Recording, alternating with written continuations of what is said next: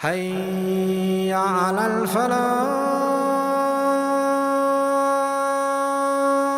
What are some discipline and regulations that Islam reveals in regards to intimacy between husband and wife?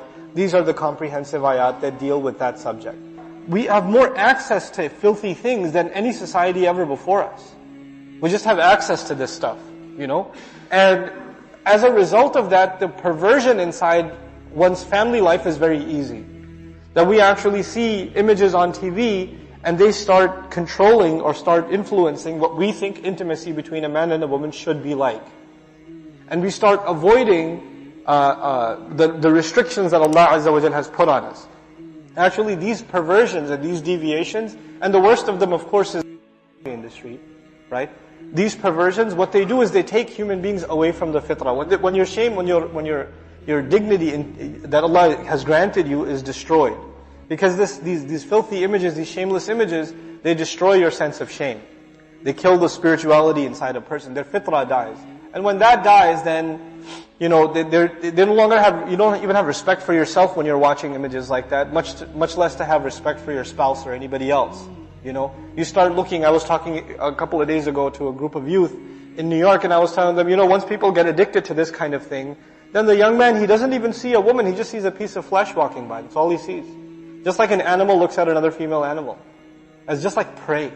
They're checking everyone out, just physically. That's all they are, is physical bodies walking around, worthy of checking out. And you just become this complete pervert that has no sense of dignity for another human being. And, you know, when you're in that state, then marriage is not your solution, by the way.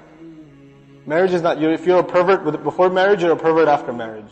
You have to protect your dignity before you go into your marriage, because otherwise you're going to ruin what is supposed to be a beautiful relationship between the husband and the wife. Anyhow, so فَاعْتَزِلُوا النِّسَاءَ فِي الْمَحِيضِ وَلَا تَقْرَبُوهُنَّ حَتَّى يَطْهُرْنَ. And don't go near them until they become pure.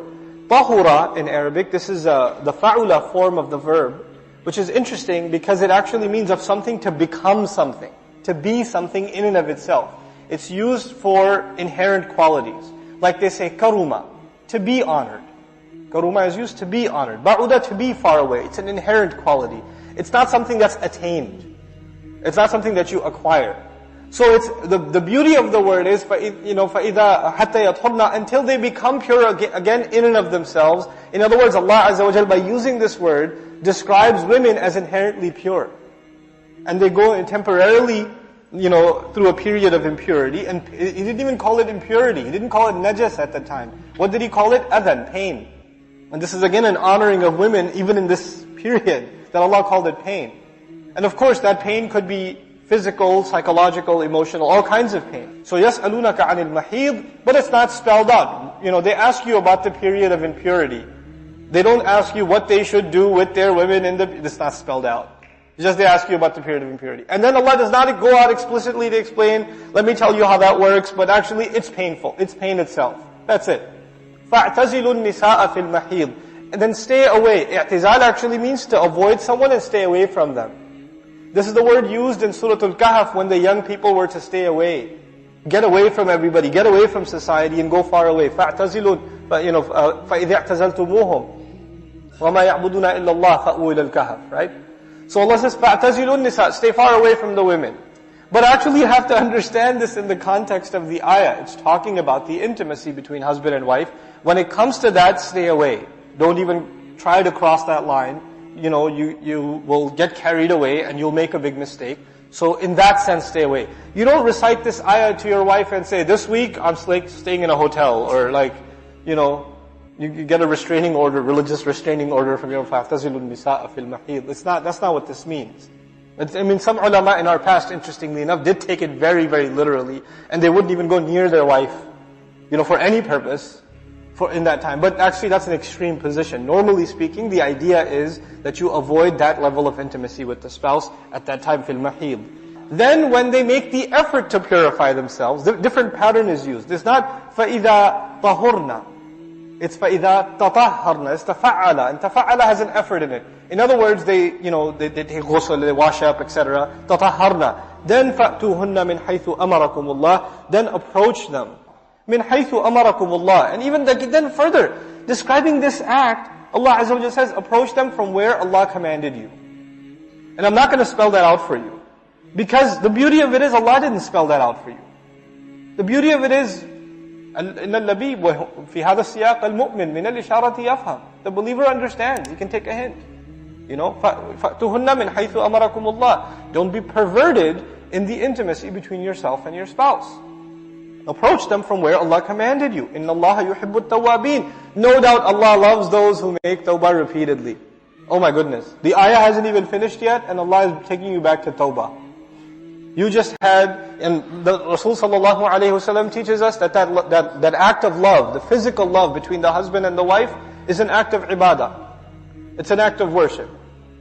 And yet, because it's one of the great joys of life, it's one of the, and for any human being, it's one of the great temptations of life. And Allah has given us a halal avenue to pursue that. Now that Allah has given you that ni'mah, right after that ni'mah, instead of mentioning shukr, Allah mentions tawbah. Inna Allah yuhibbu at-tawwabin.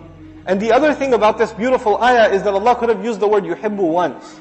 He could have said, Inna Allah yuhibbu at-tawwabina wal-mutatahhirin. Allah loves those who make tawbah and those who make an attempt to cleanse themselves continuously. But He mentioned love separately for the people who do tahara, who cleanse themselves. Why? To highlight, just like tawbah is a very important aspect, repentance is a very important aspect of spiritual cleansing. Physically remaining pure. Physically being pure.